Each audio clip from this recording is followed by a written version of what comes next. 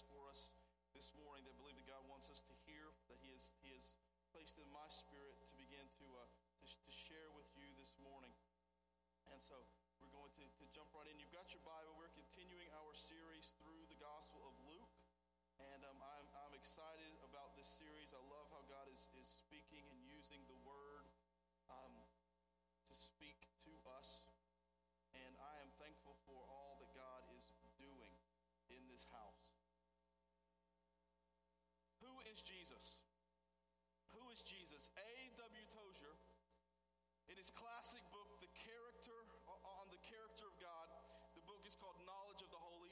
A.W. Tozier says that what we think about when we think about God is the most important thing about us. I'll say that again. What we think about when we think about God is the most important thing about us. Who is God? Who is God? What is God like? Who do we worship? As Christians, we should, and it should be obvious, that we believe that Jesus is the full revelation of God. That Jesus is the image of the invisible God, Colossians 1. That all the fullness of the Godhead dwells bodily in Jesus. That's Colossians chapter 2. That Jesus is the radiance of the glory of God and the exact representation of God, Hebrews 1:3. That Jesus is the image of God, 2 Corinthians 4:4. That He is the God of the Word, John chapter 1. Verse 1, and that Jesus claimed to be equal to the Father in John chapter 14, verse 9.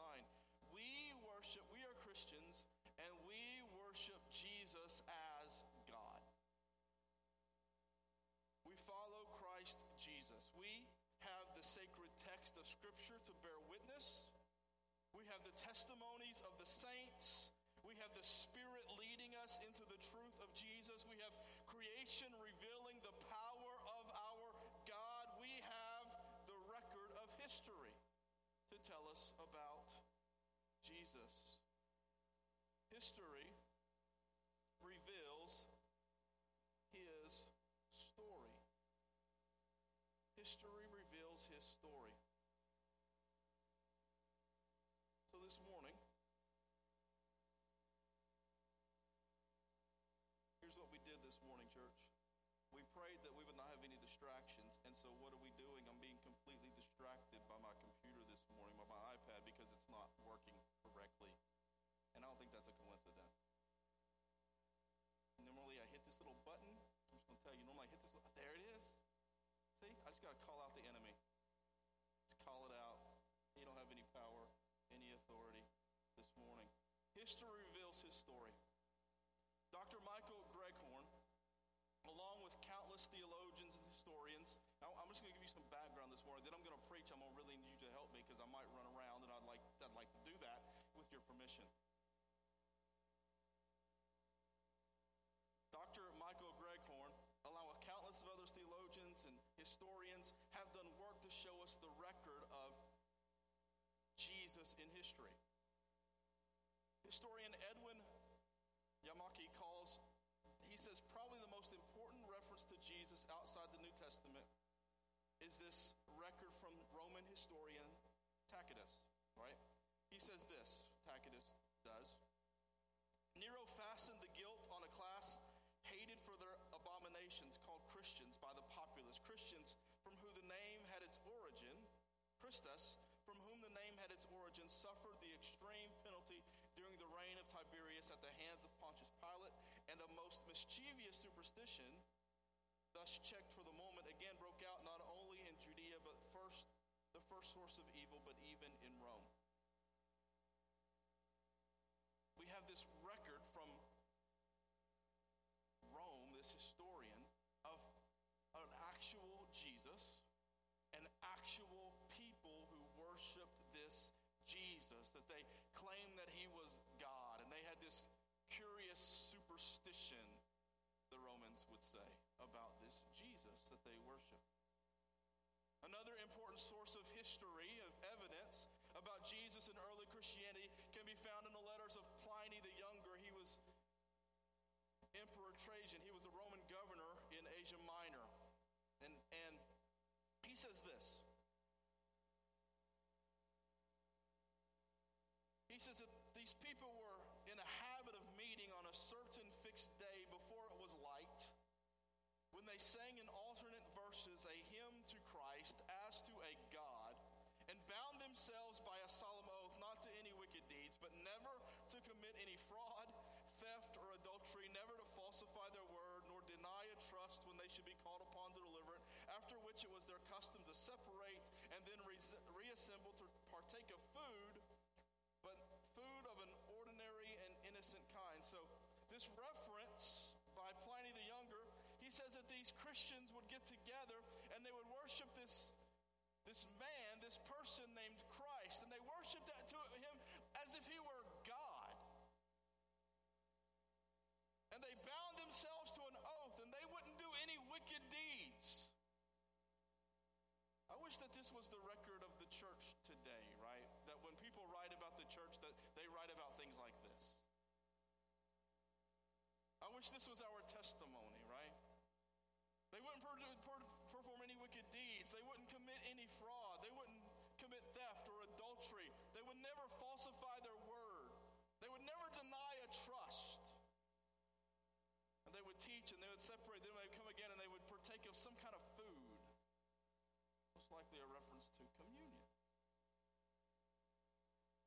Another remarkable reference to Jesus outside of the Bible can be found in the writings of the Jewish historian Josephus. He writes in his book, Jewish Antiquities, he mentions Jesus in two separate occasions in his book, in his historical record. He mentions twice. The once is describing a combination or condemnation of James by the Jewish Sanhedrin, the brother of Jesus, who they called the Christ. And then he mentions again in another portion what's called the Testimonium Flavianum.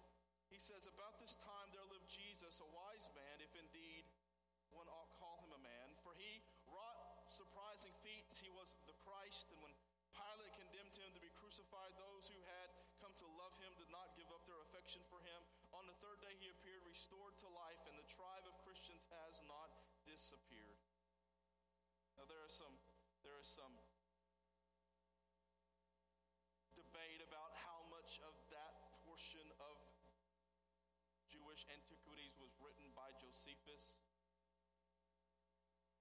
But there is no debate that in both of those mentions, he is referring to Jesus, the Christ, the one that the Christians worshiped as God, that Jesus was a real person who walked the real streets of Jerusalem and Israel and was crucified by Rome because of the Jewish leaders.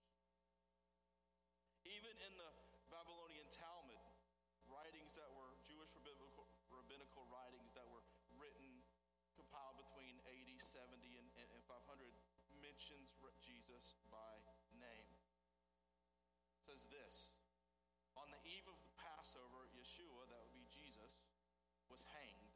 For 40 days before the execution took place, a herald cried, "He is going forth to be stoned because he has practiced sorcery and enticed Israel to apostasy."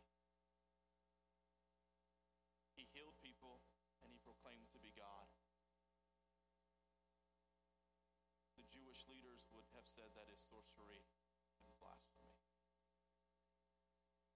There is record in history of Jesus. We have all of this evidence from history, from the contemporaries of Jesus and the earliest followers of Jesus, of the historicity of Jesus, that Jesus lived, Jesus died, and that his followers believed that he was raised from the dead and that Jesus is God. His followers believed it, history records it, and we are inheritors of this truth.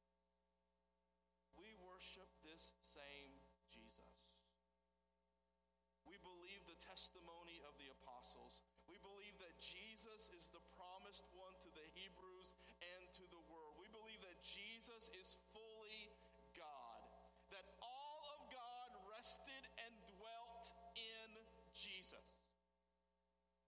that Jesus was conceived supernaturally by the working of the Holy Spirit, moving upon a virgin named Mary, that Jesus was sinless, that Jesus worked miracles, that Jesus preached the good news of the kingdom of God, that Jesus demonstrated the good news of the kingdom of God, and that Jesus died at the hands of religious leaders, that Jesus became our sin, that Jesus fulfilled the prophets and the law, that he was placed in a borrowed tomb, that he was raised to life on the third day, that he defeated hell, death, and the grave, that Jesus appeared to his followers, and that Jesus will come again to judge the living and the dead and to establish his eternal rule on this earth as King of Kings and Lord of Lords. We believe in Jesus. But what about one of the most influential public religious leaders and figures of the day? There was a man who had incredible influence over religious folks of Jesus' day, a man who had tremendous influence, and it was influence that was not endorsed by the religious authorities. He was a religious leader and influencer not endorsed by the Pharisees and by the Sanhedrin. He was a public theologian, this man. He was a preacher of repentance. He was a man who challenged the hypocrisy of the religious leaders. He was a prophet, a man some thought might be the Messiah. He had disciples. He was a baptizer, this man. People would come to him and he would take them into the Jordan and he would baptize them in the Jordan River. He was a man who said he wasn't worthy to even loose the sandals of Jesus. See, this man did not claim to be the Messiah himself, but said he was looking for the Messiah. And there comes a moment in Jesus' public ministry where this man wants to know for certain, is Jesus the one?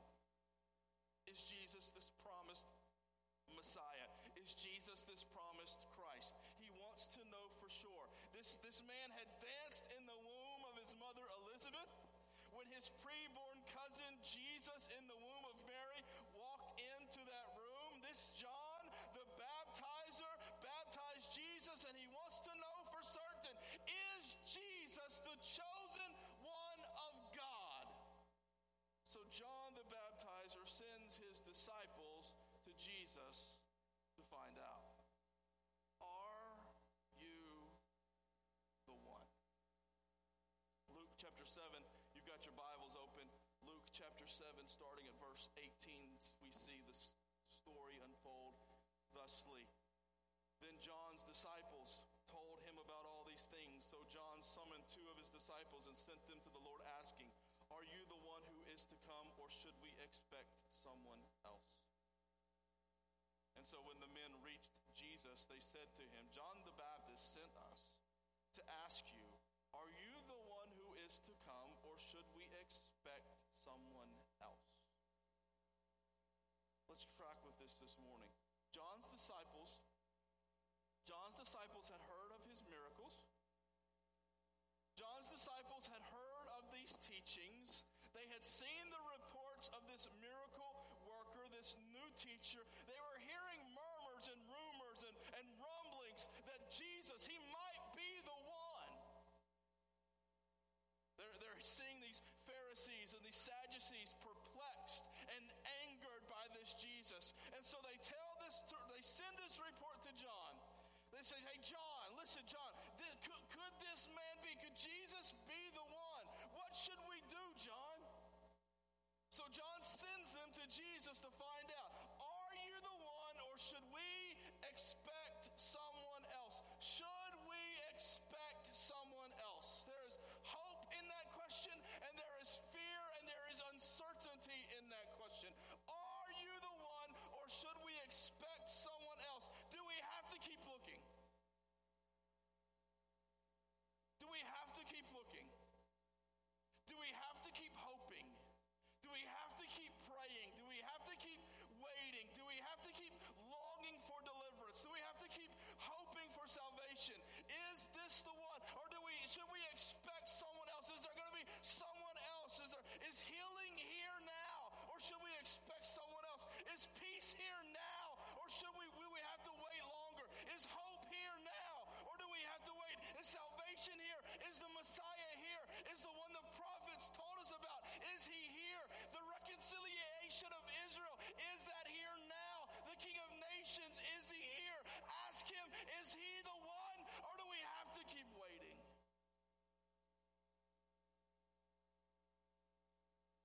Do we have to keep waiting?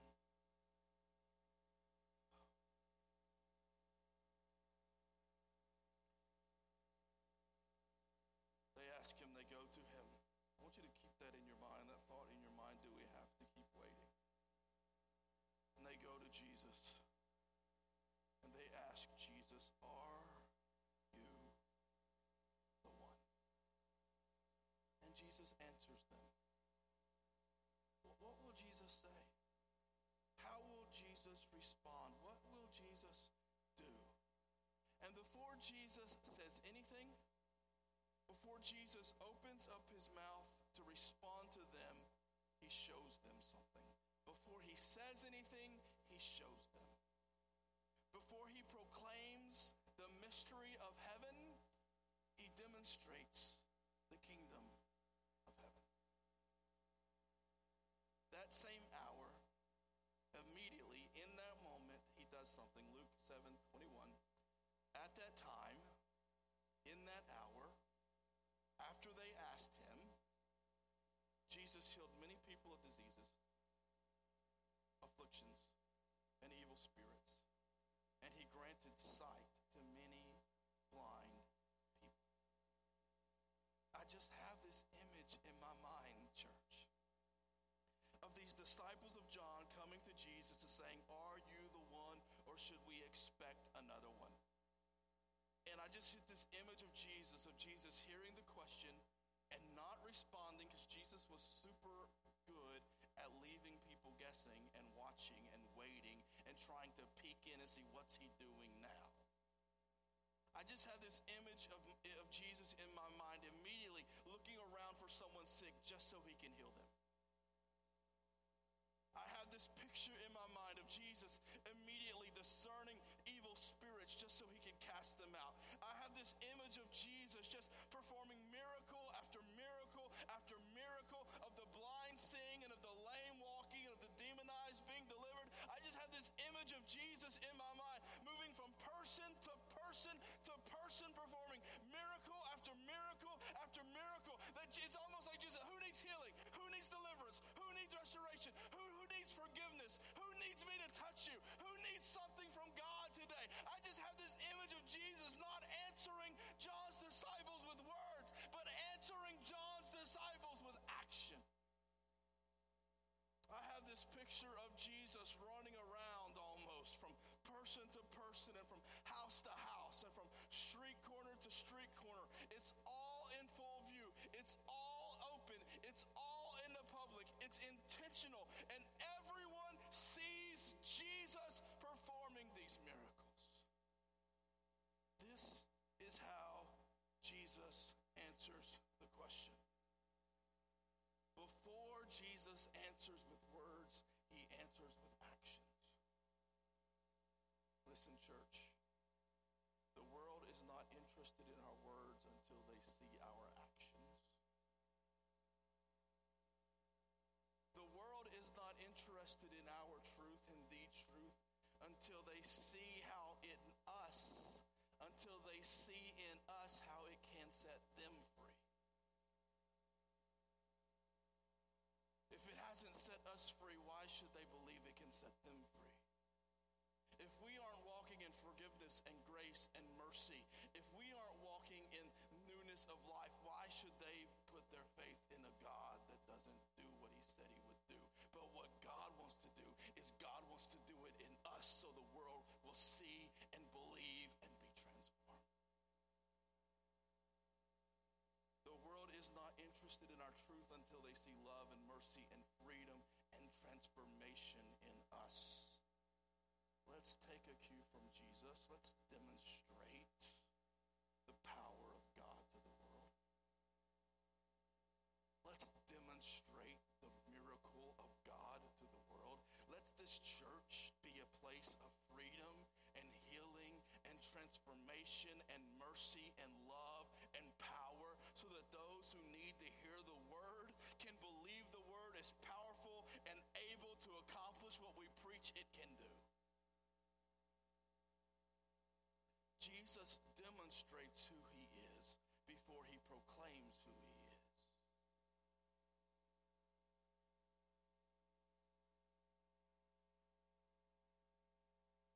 We are a Pentecostal church. What does that mean? It does not mean we have snakes in the back. I mean, there could be snakes in the woods, but they don't belong to this body. We're not going out there and bringing them in here. And if you do that, I'm leaving, all right? We are a Pentecostal church. What does that mean? We believe that means that God longs and desires to pour out his power on his people. He longs to pour out his spirit on his people. Why? So we can walk in the power and the freedom and the transformation that God has for his people. Some will say, do I have to have the Holy Spirit? Do I have to have the Holy Spirit to get to heaven? I need the Holy Spirit to go to Walmart, okay?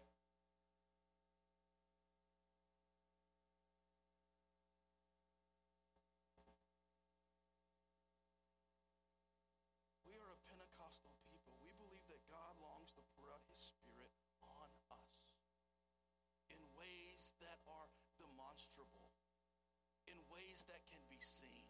God longs to do things in us and through us in ways that testify to his power and his mercy and his forgiveness and his love. We believe that God wants to demonstrate through the church the mysteries of heaven through Jesus. So Jesus demonstrates who he is before he proclaims who he is. His miracles are meant to testify to his authority. His miracles are meant to prepare them to believe. Jesus, let this house be a house where miracles confirm the word, where deliverance confirms the word, where transformation confirms the word, where new birth confirms the word, where baptism confirms the word. Let this house be a house where the demonstration of God is seen, to the power and the truth of God will be believed. God, pour out your spirit in demonstrable ways among your people.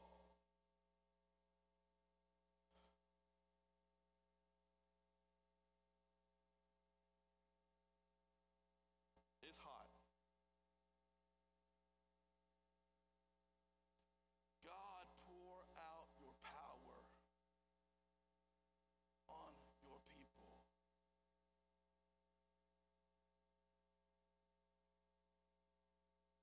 I am not interested. Thanks, girl. I am not interested.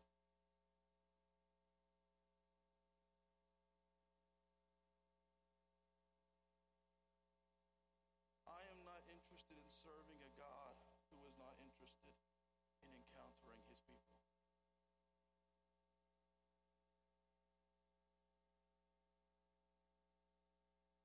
I do not serve a pagan deity.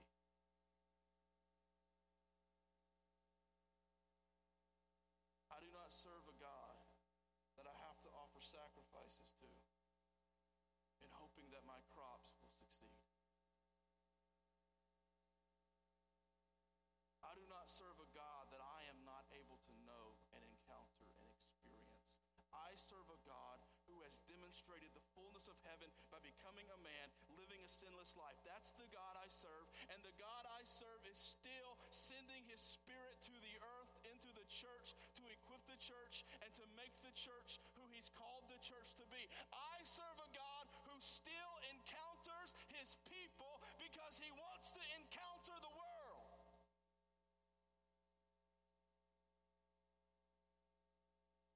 I believe, church, that we are going to be a church and we are going to continue to see marriages strengthened in this house. I believe we're going to continue to see health restored and spiritual bondage free and people delivered from addiction. I believe we're going to see people saved and baptized. I believe that miracles are going to come. Not miracles because of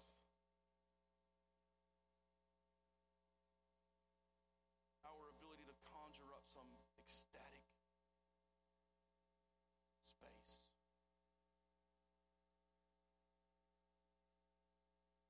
But miracles because we simply believe in Jesus and know that he is compassionate towards his people and he longs to demonstrate himself to the world.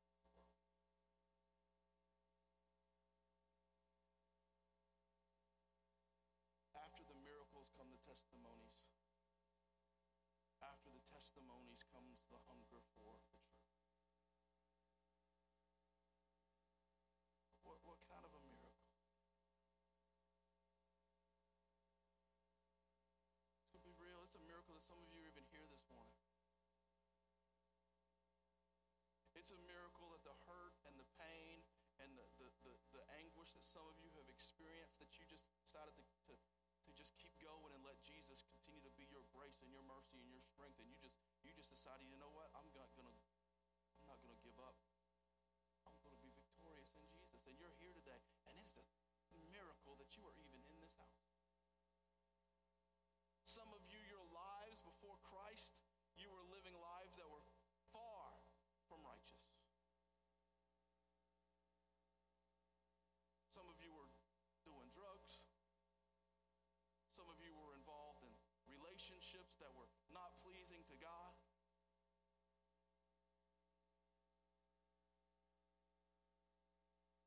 But you know what? God worked miracles in your life.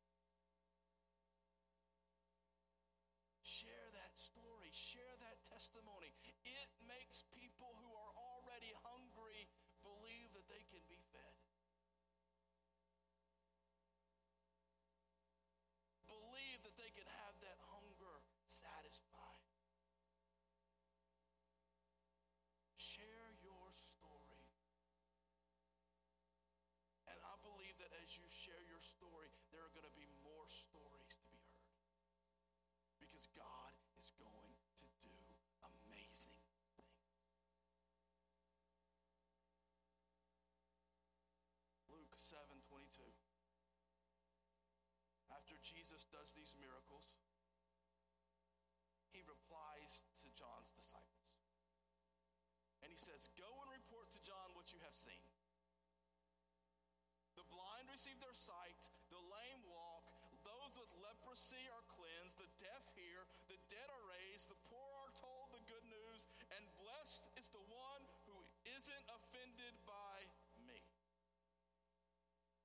Jesus says to John's disciples, now that you have seen my authority, go tell John. Jesus' miracles were a testimony to his authority. There are some in this room that you have received physical healing, miraculous healing. I mean, I can testify in my family, and I've testified in this congregation before, of the miracles of God in my family, of healing miracles. Some of you in this room this morning, you can testify to healing miracles that God has wrought in your family.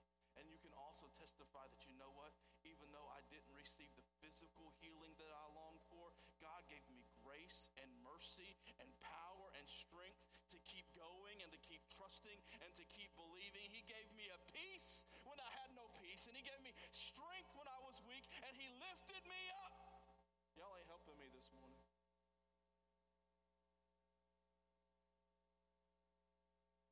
Jesus says to John's disciples, now that you've seen my authority, go tell John.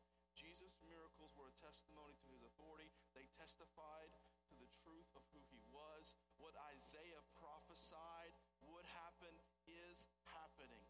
Jesus is demonstrating that he is the fulfillment of the prophet Isaiah and the other prophets such as Micah.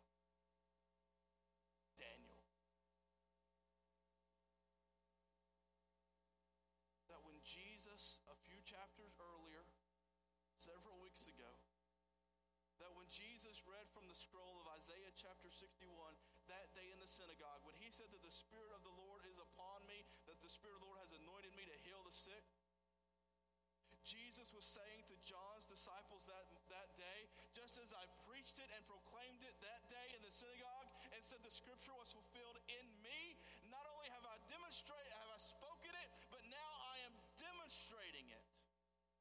I am telling you by my actions, I am showing you by my actions that what was spoken of me is fulfilled in me.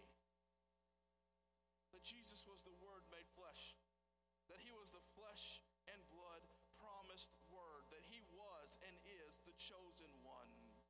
And we this morning, we have the choice, just like John's disciples had the choice, to receive or to reject the redemption of God.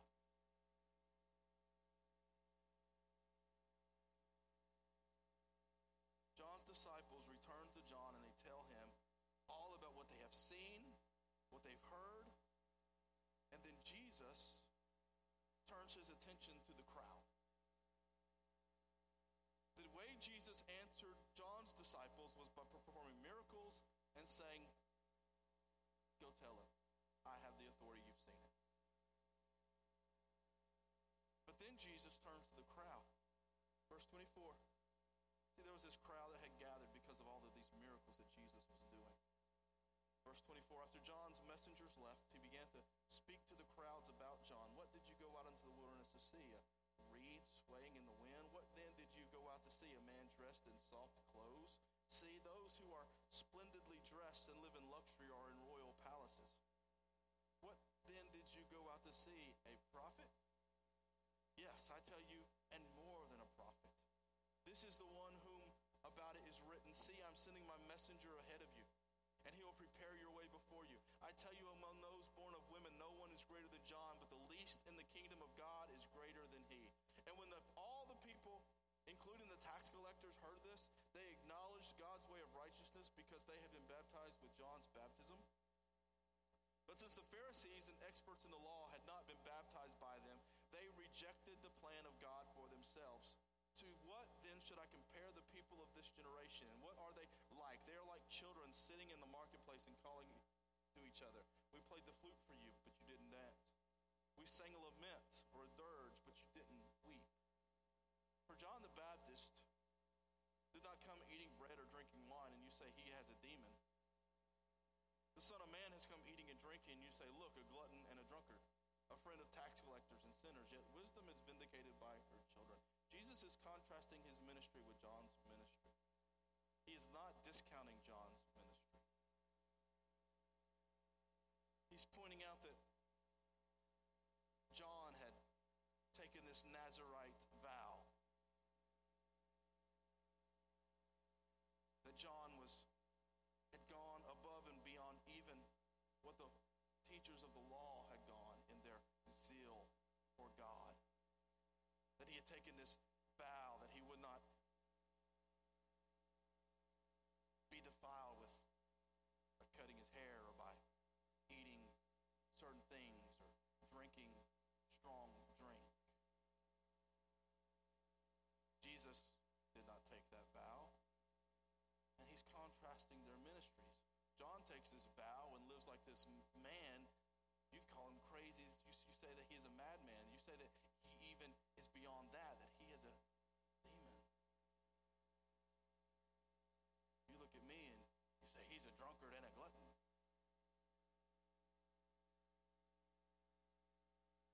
John preached a hard message.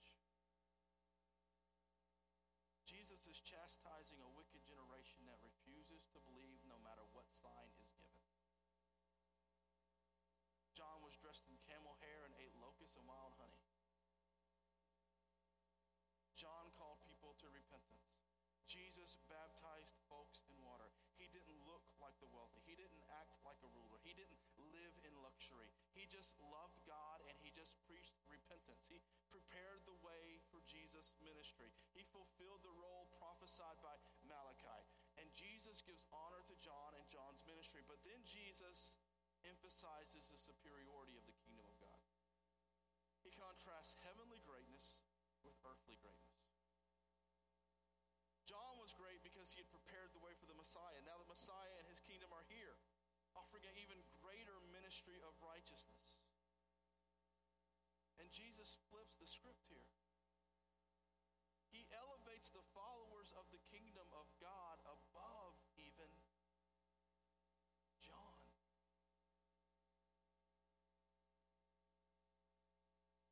And Jesus says, if you reject John, you'll reject Jesus. And you have rejected the purpose of God for yourself. They were rejecting God's plan of salvation.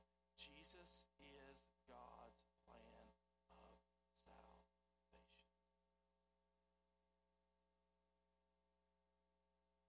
That John was announcing, and John's baptism was announcing this new era, this new age of God's redemptive work in the world. That Jesus, the Messiah, had come and inaugurated the kingdom of God. See, they rejected John's fasting and preaching of righteousness and repentance, and they rejected Jesus' demonstration and proclamation of the good news of the kingdom. And Jesus says, there are some who will reject the message no matter how it's delivered because they're rejecting God. He says these religious leaders are actually rejecting God. How? By rejecting Jesus, because Jesus is God.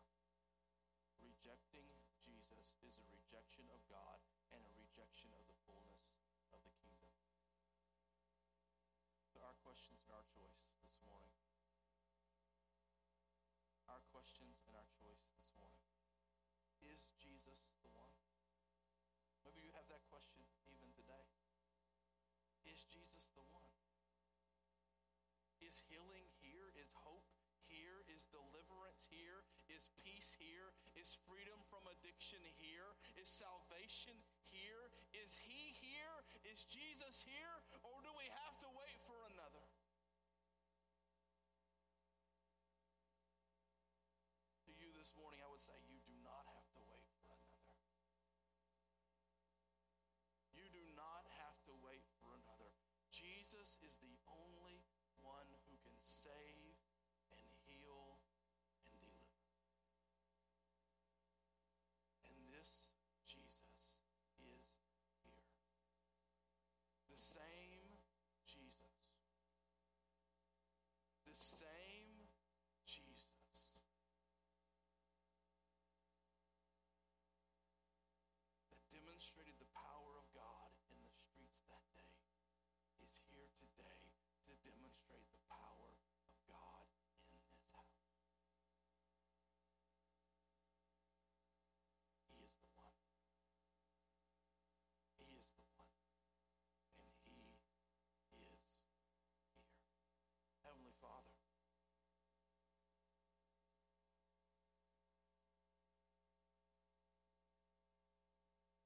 Heavenly Father, in this house right now,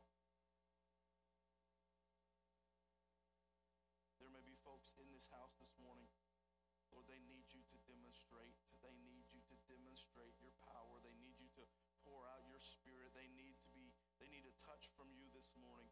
And I believe in this house this morning, God, that you are here. You are in this house to meet. You are in this house to deliver. You are in this house to save. You are in this house to restore. You are in this house, Lord Jesus, to do exceedingly and abundantly what we can't even ask or think or imagine. You are in this house today, God, working, demonstrating who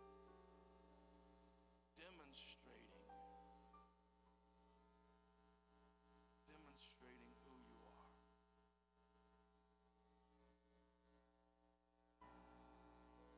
If I can get the band to come.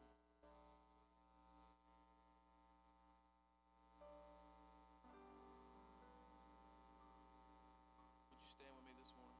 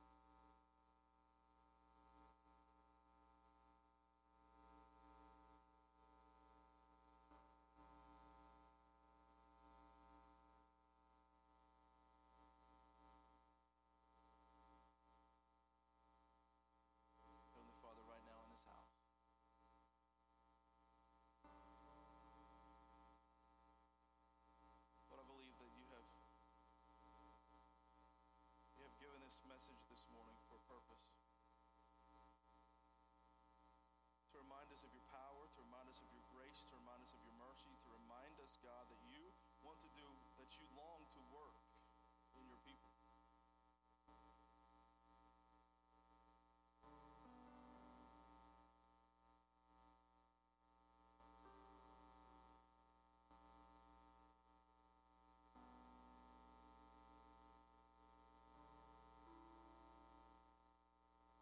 And Lord, in this house, Lord, there are people in this room this morning,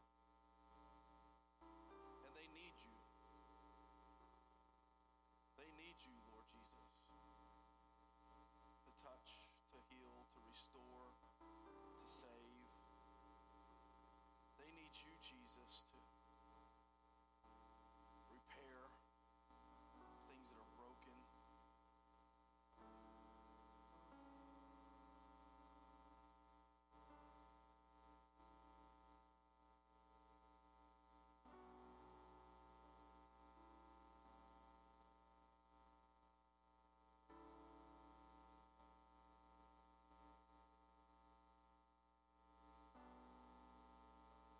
We sing this morning. If you need prayer today, if you need a miracle, if you need strength, if you need grace, if you need and are hungry just simply for more of God in your life, a closer walk with Christ Jesus.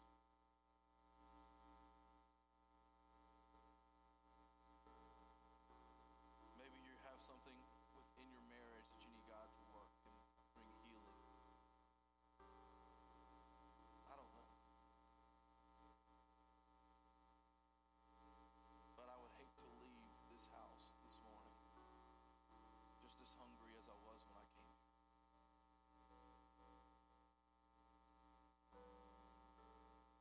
So as we sing, as they sing this morning, I want you to come. If you need prayer for anything, I invite you to come this morning. We're just going to do what Scripture commands us and tells us to do. We anoint you with oil. There's nothing magical in the oil. It's just a symbol of obedience and faith.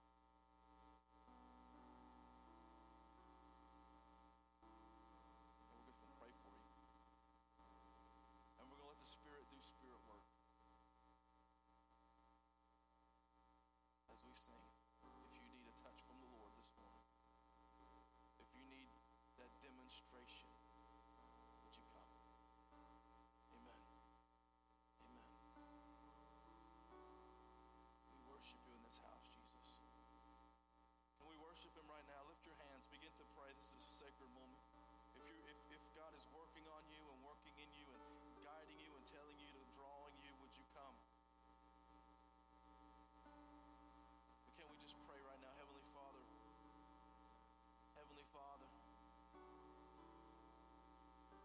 do work in this house this morning. Do work in this house this morning. Do work in this house. Do work in my life.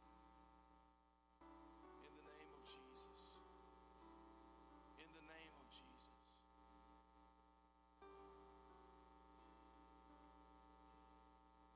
Christ is my firm foundation, the rock on which I stand, and everything around me shaking. I've never been more glad that I put my faith in Jesus. He's never let me down. He's faithful through generations. So why would he fail now? He won't.